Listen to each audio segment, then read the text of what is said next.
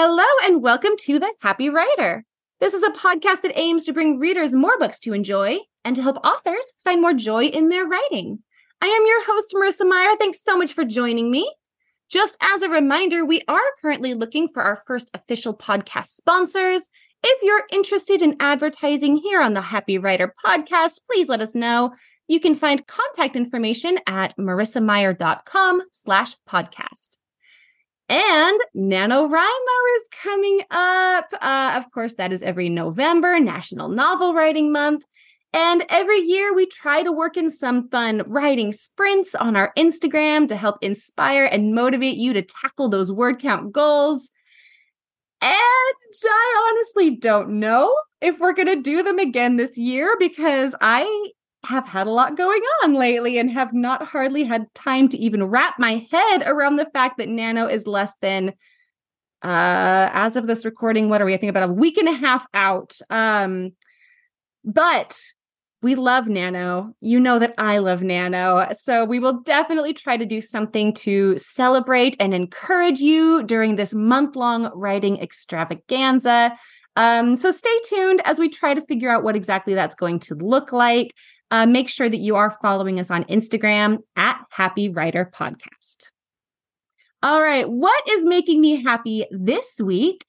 Sloan and Delaney are about to perform in their very first play. I was in drama when I was growing up. I loved it, loved being on stage, loved the music, the dancing, the acting, being behind stage, getting the makeup, all of it. I think it's so fun. And I was really excited that the girls wanted to give it a try this year. So they've been in a homeschool drama camp for a couple of months. And this week they are going to be performing.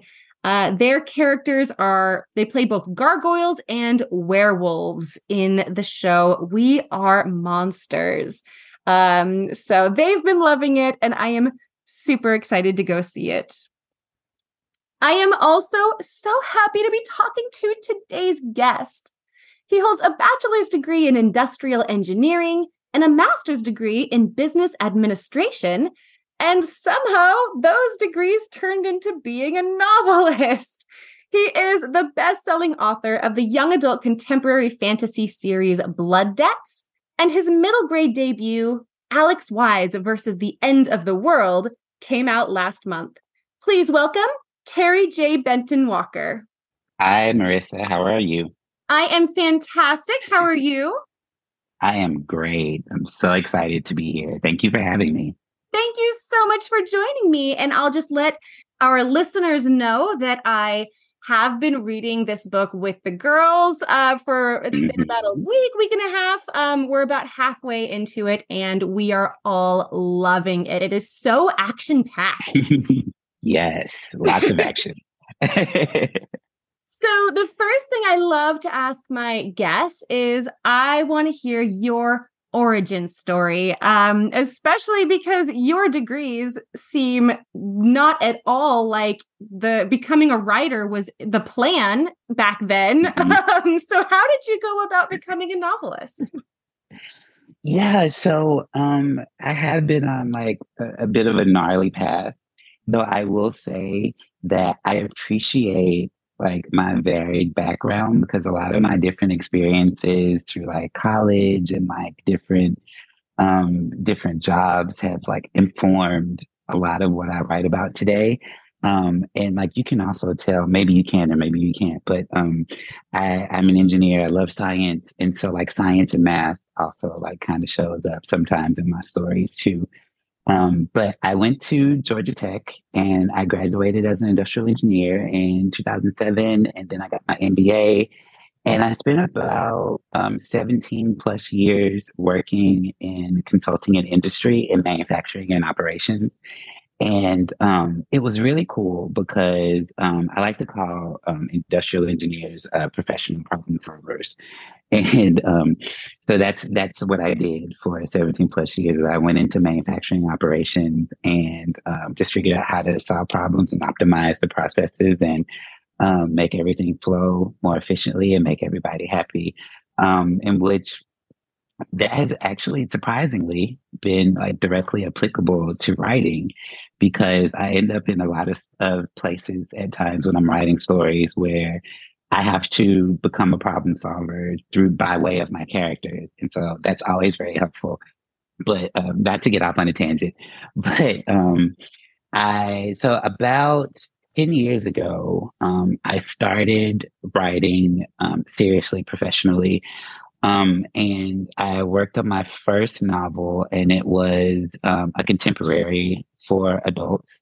And I remember I queried about, I want to say 200 agents, Oh, wow. and all of them gave me form rejections. Ouch. It was very devastating, but it was something that it needed to happen, and because that book certainly was not ready it was not ready to query, it wasn't ready to publish. I feel like a lot of us like go through that at first, like when we write our first book and we're super excited about it, and we like type the end, and we're like we're ready, and we immediately go out to clearing agents, and they're like, "Oh no, sweetie." Like, you're not In hindsight, maybe I wasn't ready. ready. Yeah, and and I've like talked a lot to up and coming authors, especially authors who are querying, and I let them know that like it's like it takes a lot of trial and error to get there. And one thing that I'm happy about is I didn't give up on myself. And so like yes, of course, like 10 years later, I can look back and say hindsight is 2020, and that like I was not ready when I was querying.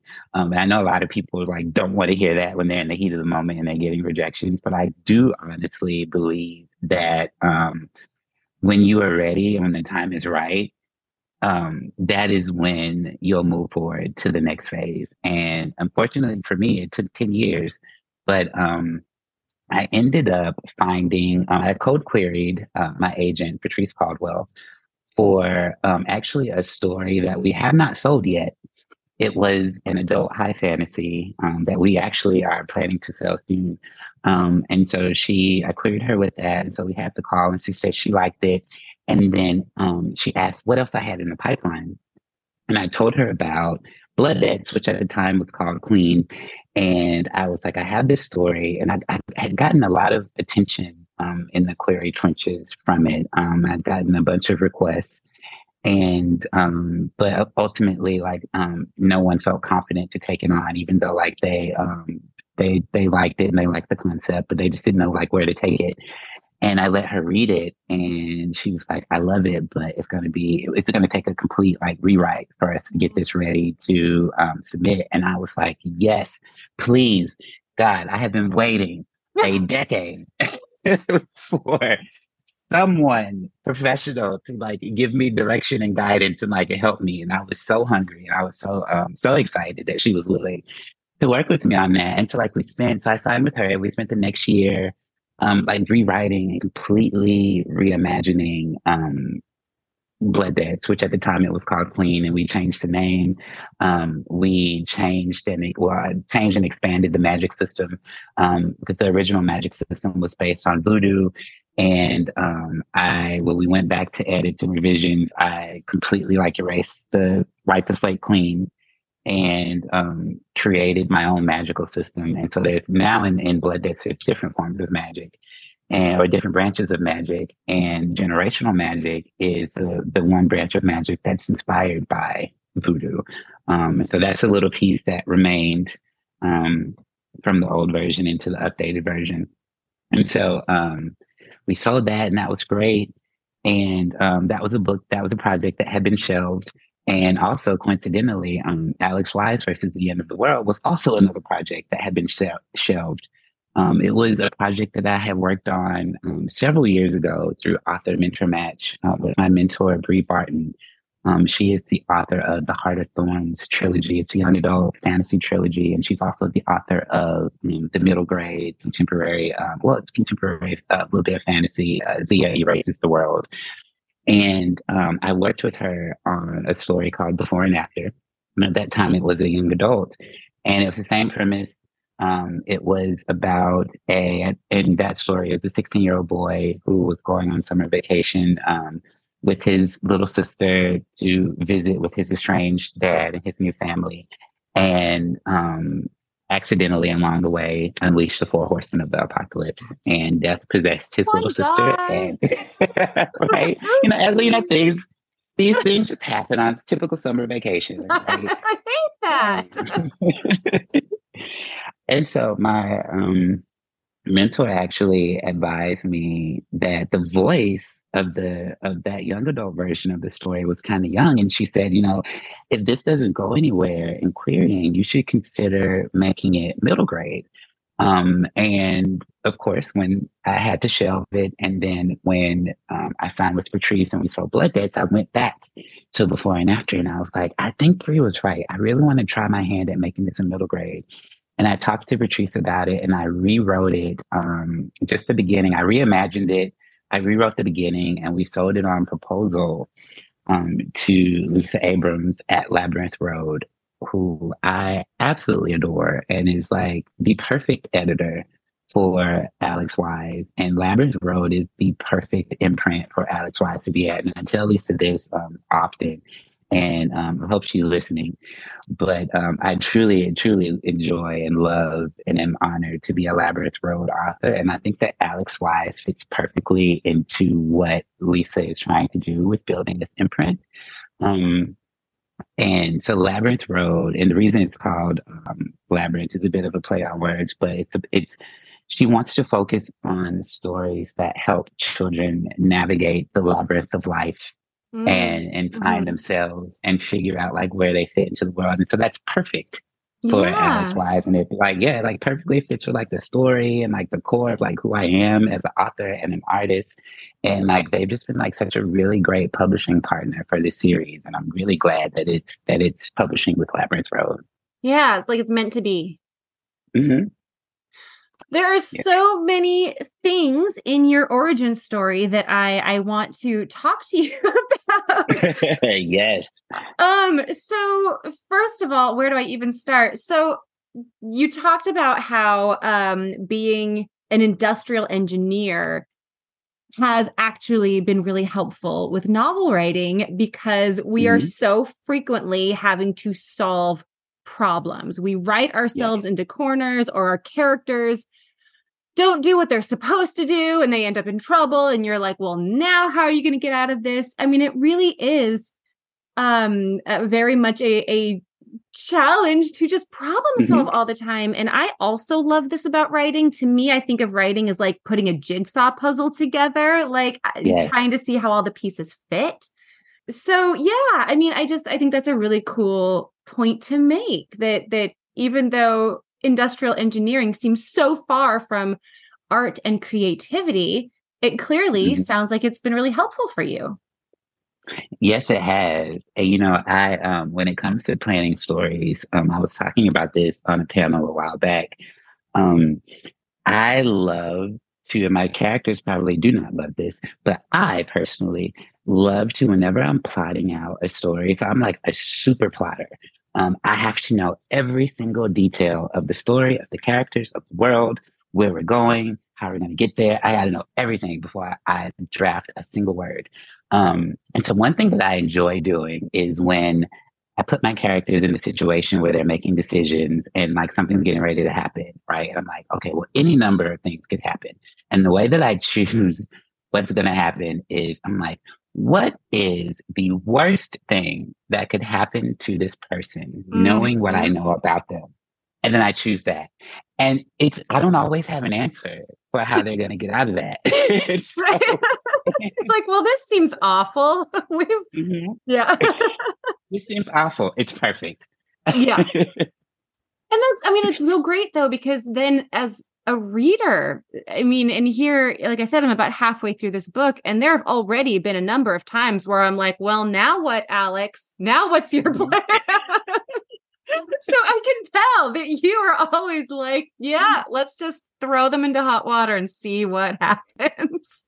Yeah, and also like that, like what now, Alex? What's the plan? That's also like a running like thing throughout the story. And Alex is like so sick of people asking him what's the plan. And he's like, listen, it is the apocalypse. I'm 12. I don't know. I do not have a plan. I would love that. I think he is such a relatable character, in part because he is so willing to admit that he has absolutely no idea what he's doing. He's just making it up as he goes along. It's very endearing, as It are is. all of us. I did. I mean, seriously, if it was the end of the world right now, I wouldn't know what I was doing. I'm Mhm. not prepared for this. Right. And then I also wanted to ask, so it sounds like you kind of have a pattern of having books and projects get shelved, and then years later, voila, book deal, and now it's getting published. Do you have any more shelved projects that you're planning to bring back to life at some point? Actually, I don't. So I'm all out of shelved projects. Okay. I'm tapped out. Now we have to write But something new. hmm yeah, so I do still have that story that I signed that Tree signed me for. So we have that one. We will be going out with that one soon. I'm also like working on an adult psychological horror. That one's brand new, and I'm working on that now, and it's so much fun. It's so sinister. I feel so bad like writing this book and like knowing what the plot twists are. But I'm very excited about it. Interesting. So this one has not yet been outlined to within an inch of its life. Oh, it has. Oh, Yeah, it's been outlined. Yeah, I'm writing it now. So we're we're at the end stages of like the beginning of the okay. first draft. Okay. All right. So I had one more question about Alex Wise and what you were saying about how it changed. But before we get there, let's catch up with the Mhm. listeners. Would you tell everyone what exactly is Alex Wise versus the end of the world about? Yes. Um, so I got a lot of practice doing like pitching this book over the past couple of weeks. So I've been doing school visits, which are absolutely Mm-hmm. amazing. I love like kids are so great. I love them so much. Especially like kids in this age range. But the way that I pitch this book to them is I say, what if you were on summer vacation with your little sister and you accidentally unleashed the four horsemen of the apocalypse and death possessed your little sister and kicked off a global apocalypse. And then also, what if another ancient god chose you and gave you very special powers to help save your sister and the rest of the world, but to unlock their full potential, you had to learn to love and accept yourself. And that's essentially the plot of Alex Wise versus the end of the world. Mm-hmm. All right. So we've got the four horsemen. We've got poor Mag's baby sister being possessed by the Yes. god, the horseman of death. We've got like an A actual 10-year-old villain is so scandalous, it's right? terrible. Um, there's like an actual cruise ship sinks, which to me seems Mhm, very bold in a middle grade. Like people die on this mhm, boat. There's a lot of bad stuff happening. You mentioned that it had started out as a YA and then you ended mhm. up changing it to a middle grade to better fit the voice. Did changing it from YA to middle grade have any other big effects, like other than just the Oh voice and the yeah. age of the characters? How much did it change from that original story? It's like a lot of the plot changed in the original draft when Alex and Mags were older. They were in a plane crash. And actually, Alex was not best friends with Lauren in that previous version. He actually met her on the plane. She was his seat partner on his same row. And that's how they met. And so the Interesting. plane crashed, and like Lauren was there with him, like from like the beginning of when they first got to the island. So it's similar, but it's also like very different. I don't know, it's weird, Yeah. but yeah. Okay. So I have to ask, first of all, is it just like similar, like plane crash, cruise ship, like either way, horrible, horrible things happening to these poor kids. hmm Yeah, I actually like traumatized an agent when I was querying before and after when it was young adult and there was a plane crash. Bless her heart. She is like we're cool. Like I did like seriously like do psychic damage, but like she reached out to me afterwards and she was like, Terry, I love you, but I am so sorry. I had to like pass on that because the plane crash was just too much. She's like, I Oh, have a yeah. phobia of plane crashes. And she was like, you triggered me. And I was like, oh my God, I'm so sorry. That I'm makes so sense, sorry. though. No, Yeah. it's funny. One of my girls, we went on a Disney cruise here about a year ago. And one of them, like once we were on the boat, she was fine and had a great Mhm. time. But leading up to it, she did not want to go. Like she was very, very afraid of being out on a boat in the middle of the ocean. And so as we're reading the book, I was like, well, that's the last family cruise we ever get to do. Oh no, I'm so sorry. I'm like triggering people left and right. No, no, no. It's fine. It's fine. I'm sure she won't remember that part. Anyway, so speaking of Sloan, she actually did have a question for you. Oh yes, And she I'm did. glad that you mentioned in your pitch that Mags, the baby sister, the little sister, she's not really a baby, but the little sister does get possessed by the horseman of death and essentially Mhm. becomes like the main villain. I'm glad you mentioned it because I wasn't sure if we were allowed to talk about that, or if it would be too Mhm. spoilery. But since it's already come up, Sloan wanted to know, why did it have to be the little sister? Ooh, so I cannot answer that question without spoiling the Oh story. no, really? But let Sloan know that you do find out towards the end. So she Oh, will get an answer to that question. okay. Okay. Yeah, she was very attached to Mags. She always gets attached to Um, little. She doesn't have, they're mhm. twins, my girls, and so Yeah. she's the one that like desperately wants to be a big sister. Um, Yeah, she was very attached to Mags, and so far she's that's very so upset. And sweet. we have our fingers crossed Oh. for a good outcome for Mags. um, so you don't need to worry. You and Sloan don't need to worry Okay, about Mags. Mags is going to be fine. okay, This experience is definitely going to change her, but she's going to be okay. all right, good to know. I'll tell her that just stick with it, Sloan. Stick with the Hmm. story. Tell me about writing the end of the world because I love how many various perspectives we're getting on how people might react were this actually going Hmm. on. We've got the people who are fighting in the streets, the people who are looting stores, the like rich folks who are paying workers to put up barbed wire around their house. And I'm like, why are these workers still here? What exactly are they bribing them with? You know?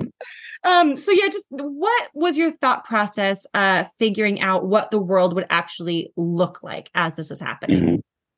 Yeah, I have we have been digesting like recently a lot of dystopian stories and a lot of like post-apocalyptic stuff, Mm. but we've never really engaged with like what happens before everything goes down, right? And so I wanted to show like I wanted to explore what happens like just before the apocalypse, like when things are going down from like normal to apocalyptic. And within that, I also wanted to show like all of the different ways that people react and all of the different, because it's very interesting to me, right? Like seeing how different people would react and what they would do in an apocalypse. And I honestly believe that like everything I wrote are things that like we would see take place Hmm. in real life. Like I joke all the time too that like I don't know how people have the wherewithal and to continue to fight and live in the apocalypse when there's like zombies chasing you and like there's food is limited. And I'm like, honey, I need my anxiety medication. I need my contacts. Like I need my coffee. Like I just don't have that much will to fight in the apocalypse. I'm like, I will see you in the next life. Fair. I'm with you. Like, no, I'm out. But like one, so what happened in the apocalypse and like how people respond to that and then like also how that informs Alex's viewpoint on the world and the decisions that he makes and the risks that he takes on and the things that he does to save the world. Like he's processing all of this And there's a line in there that I really love where he's like questioning what's going on and the way that people are behaving. And he like he what's the word I'm looking for? He ponders the fact that like people have not wasted any time just like being completely out of control. And so he's kind of like, well, now that I see how like truly awful people can behave to one another, why do like is the world worth saving? Like, do I actually want to put my life on the line to save these people who are doing like these awful things to each other? Um, and it's throughout the first book, like you can see him like doing different things to try to find like little pockets of like joy and like reasons to like hang on and to keep fighting. And one very special character is Mr. Freddie. And that's one of my favorite scenes from the first book when Alex and Lauren meet Mr. Freddie at his grocery store that's being attacked by riders. And that's a really like character defining moment for Alex because that is like almost the first, well, I don't want to say the first time, but it's one of the few times since the apocalypse started that he really like got to reconnect with like the humanity of the world and like the Mm. people around him. And so like I carry that theme into the second book as well, which it's written and we're in copy edits now. But in the second book, there's a constant theme of, are you sure you want to save the world? Like, are you sure you want to do this? Are you sure you're a superhero? And I had a really good time like presenting those questions to Alex and having him explore it from different perspectives, from different characters at different points in his journey in the second book. So we really get into it in book two. And overall for this whole series, which Alex Wise versus the End of the World, the series is a trilogy. And his emotional arc over the entire trilogy is his journey to becoming a real life superhero. But it's not just like the physical stuff of like having muscles and being strong and like having superpowers. His journey to superherodom is mostly internal. So in the first book, for him to unlock the full range and power of Orin's magic, Alex has to learn how to accept himself first. And that's just the first step in becoming a superhero. And so in book two, his internal arc and his internal journey is all about, well, now that I've loved myself and I've unlocked my powers, how do I continue loving myself while also managing the very complex relationships with the people around me who may or may not understand like who I am and how I've grown over the past couple months of this adventure. So it's been really fun, like exploring this and like teasing out the different layers and being super nuanced, like with Alex's story and like how him being a superhero sort of relates to what's going on societally around him in the apocalypse and how he wants to respond and react to that. Mm-hmm. No, I love that you talk about that because even though this is a very action-packed, fast-paced, nonstop book where things are Mm-hmm. exploding and the apocalypse and horsemen and all of these things, you also give us a lot of great character moments, wonderful dynamics between friends and family and Mm-hmm. just like this various conflicts. And it sounds, I'm picking up on that you clearly think a lot about that. And that sounds like it's a Mm-hmm. pretty important part of your writing process. Do you factor things like character arc and how the characters are going to grow and change and Alex's overall path? Does that come into that early outlining process for you? Mm-hmm. Oh, absolutely. I am super huge on character development, and it's one of my strengths. Is one of my author's superpowers is writing, writing engaging characters, and also like full transparency. It wasn't always. So real like short story on how I got here is when I was talking earlier about like how we had to do like the complete rewrite of Blood Debts. And so I don't know if you've read it or if you've not, there's like multiple POVs in Blood Debts. And the two primary POVs are Christina and Clement Trudeau, who are twin heirs to the magical throne in New Orleans. And when my agent read that first draft, part of her feedback was that Clem's character was so much better developed than Chris's that she suggested that like I cut Chris and just focus solely on Clem. And I was like, no.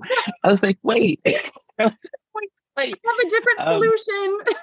Yeah, so I was like, I like totally agreed that like Clem did outshine Chris, and like there's a lot of work that I could do. But I was like, let me fix it because like she is an integral part of this story, and I cannot tell this story without her. So let me fix it. And I went and I did a lot of studying of craft and like different craft books. Like I Googled and like went to different authors' websites with like posted resources. And I did like a crash course on like how to develop like a rock star character. And I so actually now I have an novel planning kit that is available for a free download on my website, and it walks you through like all of the different processes that I personally use to plan and develop a complete fiction, a complete work of fiction. And one of the exercises in that novel planning kit is a character dossier, and it's a 2-page worksheet with like questions about your characters to help you understand who they are and define their role in the story and their arc in this story. And so that is a collection of like all of the best exercises that I cherry picked from all different places while I was in that period of like trying to figure out how to improve Chris's character. And so once I put that dossier together, I did the exercises for not only Chris, but like I went back and I did them for every single character in Blood Debt who had a focal POV chapter. And so now that is the basis of like how I plan or how I develop my characters for every single story. And yeah, it worked. Yeah. And ever since then, I've like that meeting that challenge and solving that problem really ignited a love for developing characters in me. And like that point was like an inflection point from that point forward, like everything I wrote was character driven. And I love it. I'm not looking back. I especially love that you brought up this resource that you have because I noticed it when I was stalking you to get ready for this interview. That you have this novel planning resource on your website, which is so great because we are, of course, right here on the eve of National Novel Writing Month, and a ton of our listeners are going to be doing Nano. So for anyone listening who is feeling like they need a little extra guidance this month, definitely go and check it out because I flipped through it and it looked great. It looked very well thought out. Thank you so much. I use it. I know people that use it. And it's been very helpful. And so part of the reason why I did that is because it took me 10 years to, 10 years to be published. It took me 8 years and 7 manuscripts to sign with my agent.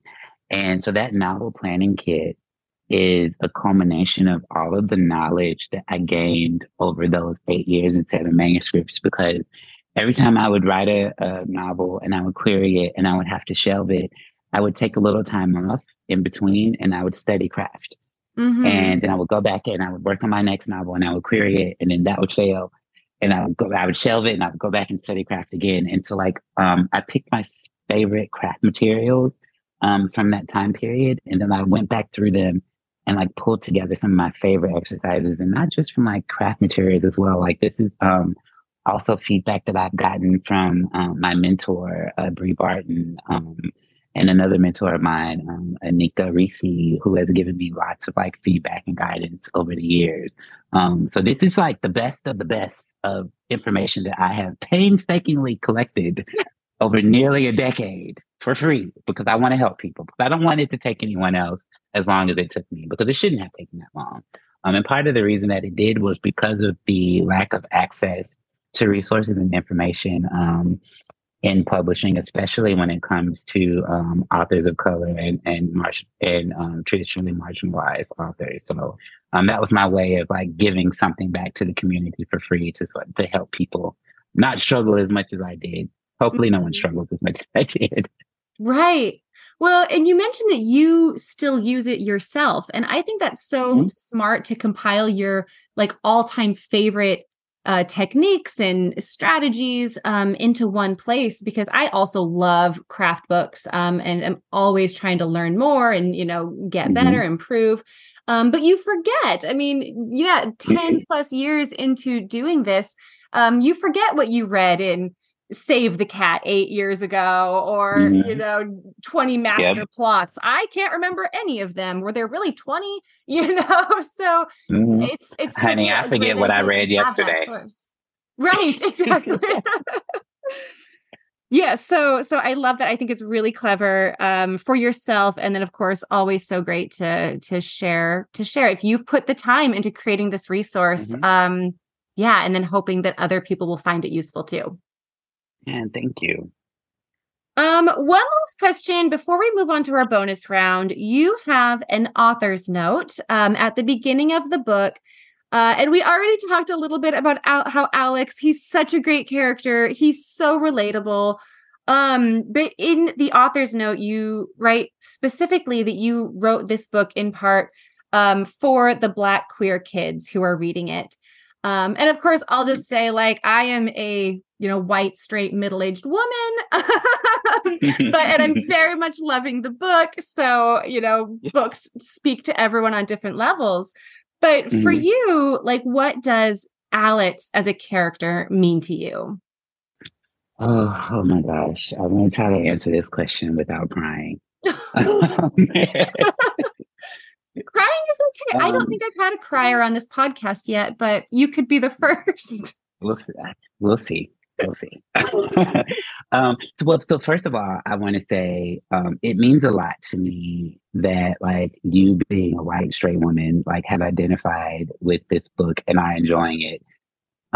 Because like as a Black queer person, like growing up, I didn't have books like Alex Wise, Mm, and so for me to participate in literature and in stories and in movies and film and media, I always had to do so by way of characters who like I didn't initially identify with, who didn't look like me, who didn't talk like me, who like who like I almost like had nothing in common with. And through empathy, I was able to still form a connection with those characters and with that media. So it means a lot to me now that I am seeing allies like you like do that for our stories and for our characters, and it means so much. And so just for starters, thank you for doing that, and thank you for being you, and I appreciate that very much. oh, thank Um, yeah. And so Alex Wise is very, very like every project that I do is special, but Alex Wise is incredibly special because Alex represents a version of myself when I was that age and I was desperately trying to understand who I was and how I fit in the world at a time when my parents were divorcing, when my I felt like my dad didn't love me because I was not the perfect masculine boy that he had always envisioned having. And like after they divorced, I had to take on so much responsibility in caring for my younger siblings and helping out my mom while still like at 12 and 13 like trying to figure out like, am I gay? I don't know. And then I'm going to you. school and my kids are bullying me and they're calling me gay. And I'm like, sweetie, I don't even know. Like, relax. Mm-hmm. And I wasn't always as a 12-year-old like Alex, I wasn't always loved and celebrated and appreciated. And I had to write, it was very hard to write this story because I had to like go into a lot of my very heavy personal trauma archives to dig up the emotion necessary to tell Alex's story. But I'm so glad I did. For multiple reasons. The primary reason being that like I want it's like kids, especially Black queer kids, especially Black gay boys, to see themselves in Alex and to understand that it's okay for them to be who they are and that that is enough and that they can be superheroes too. Mm-hmm. And then even the kids who don't share Alex's identity, I want them to be able to see Alex and understand that like there are other people who don't share their identity that they can still empathize with, that they can still go on an adventure with and still love and understand. And the second part of it that like makes me really emotional is like being an adult, a 38-year-old, 39-year-old adult who didn't always feel love, didn't always love himself, and then write this book that's like a love letter to my younger self, and then put it out in the world, and to have people just like accept Alex and love him and like repost him and talk about him and just like it makes it warms my heart and it makes me feel really, really, really good. And it makes all the pain and trauma worth it. And like and not just with Alex Wise, with Blood Debts and like all of my work.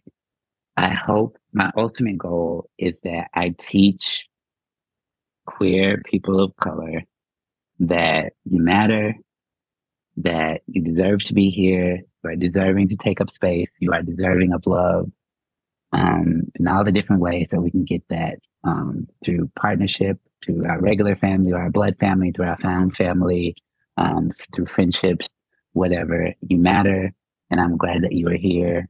And I'm extremely honored and proud to be able to have the privilege to provide stories as a vehicle for my community to see themselves. It's not something that I take lightly. I take it very seriously. Mm-hmm. Thank you so much for sharing that. I particularly love you calling it a love letter to your younger self. I think that's pretty Mm-hmm. powerful. Have you, I mean, I know the book has been out for just a couple of weeks now. Have you heard from any readers that you know of yet that this really spoke to, young Black Uh, queer boys? yes, I have. So, like, I have friends who have been sending me pictures of their kids reading these stories. I have a friend whose niece is an avid reader, and I think she's 10 or 11. And so I was like, "Listen, do you want to be a cool uncle? Because I'm going to send you an autographed copy of this book, and I'm going to send it to you, and you're going to give it to her as if like, as if, like you personally went and sought me out to get this book signed for her." So I am all for making everybody look good with the kids. And then like also alternatively, I have like a lot of adults have been reading and connecting with Alex, and it's very interesting too. And it's not just been with Alex; it's also been with Blood Debts as well. I've been finding that a lot of adults are reading it and liking it because it transports them back to a time like in their youth when they would have devoured something like this, but Mm-hmm. we just didn't have it. So it's kind of weird though saying like middle grade has adult crossover potential, but No, but like I get it. I adults totally like get it it. too. Yeah. No, for me, I mean, different story. But like I was always the really chubby, plump kid when I was growing up. And so for me, now that we have stories like Dumplin', or Hmm. various YA books that have curvy girls as the hero. I just love them. I can't get enough of them. And I do think it's Hmm. because, those were the books that young Marissa was craving. Yeah, and we need that. Yeah. Yeah. So no, that makes a lot of sense to me. Um, okay. Are you ready for our bonus round? Yes, let's do it. I'm so ready. What book makes you happy? What book makes me happy? Your Lonely Nights Are Over by Adam Sass. Um, that book makes me very happy.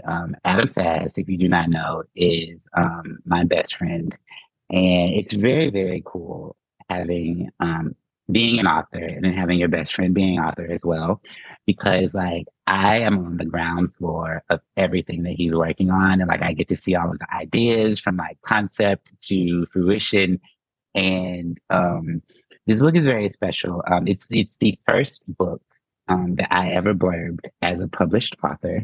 And it's also he partially dedicated it to me and one of his other very, very good friends. And it's so Your Lonely Nights Are Over is a queer slasher. It's a young adult queer slasher, and he pitches it as Scream meets Clueless, and it's absolutely phenomenal. It's a story. It's at the like it's a slasher and it's a horror, but like at the end of the day, it is a best friend story, and so that makes me very happy to talk about that story and to know that it exists. What are you working on next? I'm working on multiple things, right? So I'm working on the last entry in the Alex Wise series, or in this first trilogy. It is the end of it's the end of this story, and I'm very excited about that. It's going to be very interesting. I can't talk too much about it without like spoiling book two because book two is not even out yet. Sure. But yeah, we're going some very interesting and exciting places in book three. So get ready. We're also wrapping up edits on The White Guy Dies First, which is a young adult horror anthology that I am editing and also contributing to that comes out on August 15th next year. And I'm like drafting a super secret adult psychological horror project. Did I hear that the title was The White Guy Dies First? Yes. That is so funny. It's so cool. I love that project so much. It's been so amazing. So there's 13 contributors, including me. And when I tell you, I told everyone from the beginning, I was like, I am going to push you. So like, I hope you're prepared to meet the challenge.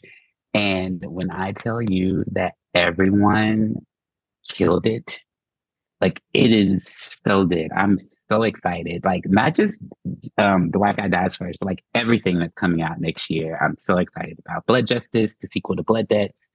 That's coming in April. We have The White Guy Dies First. It's coming in August, and Alex Wise 2 is coming sometime in the fall, probably around September.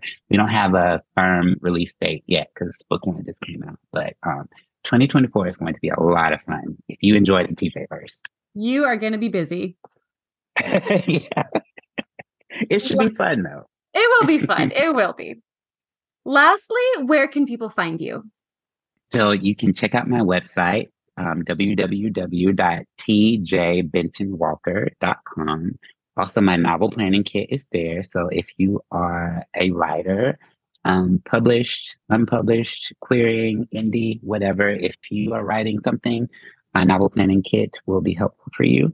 I am on TikTok and Instagram at Ice Cream Vice Lord, and I am on Twitter. I refuse to say X at TJ Benton-Walker. Awesome. Terry, thank you so much for joining me today.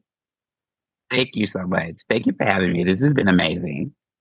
Readers, I hope you will check out Alex Wise versus the End of the World. It is out now. Of course, we encourage you to support your local indie bookstore, but if you don't have a local indie, you can also check out our affiliate store at bookshop.org/shop/Marissa Meyer. And don't forget to check out our merchandise on Etsy, Instagram, and TeePublic. You can find the links in our Instagram profile. Next week, I will be talking with Leanne Schwartz about her new fantasy, A Prayer for Vengeance. If you're enjoying these conversations, please subscribe and follow us on Instagram at Marissa Meyer Author and at Happy Writer Podcast. Until next time, stay inspired, keep writing, and whatever life throws at you today, I hope that now you're feeling a little bit happier.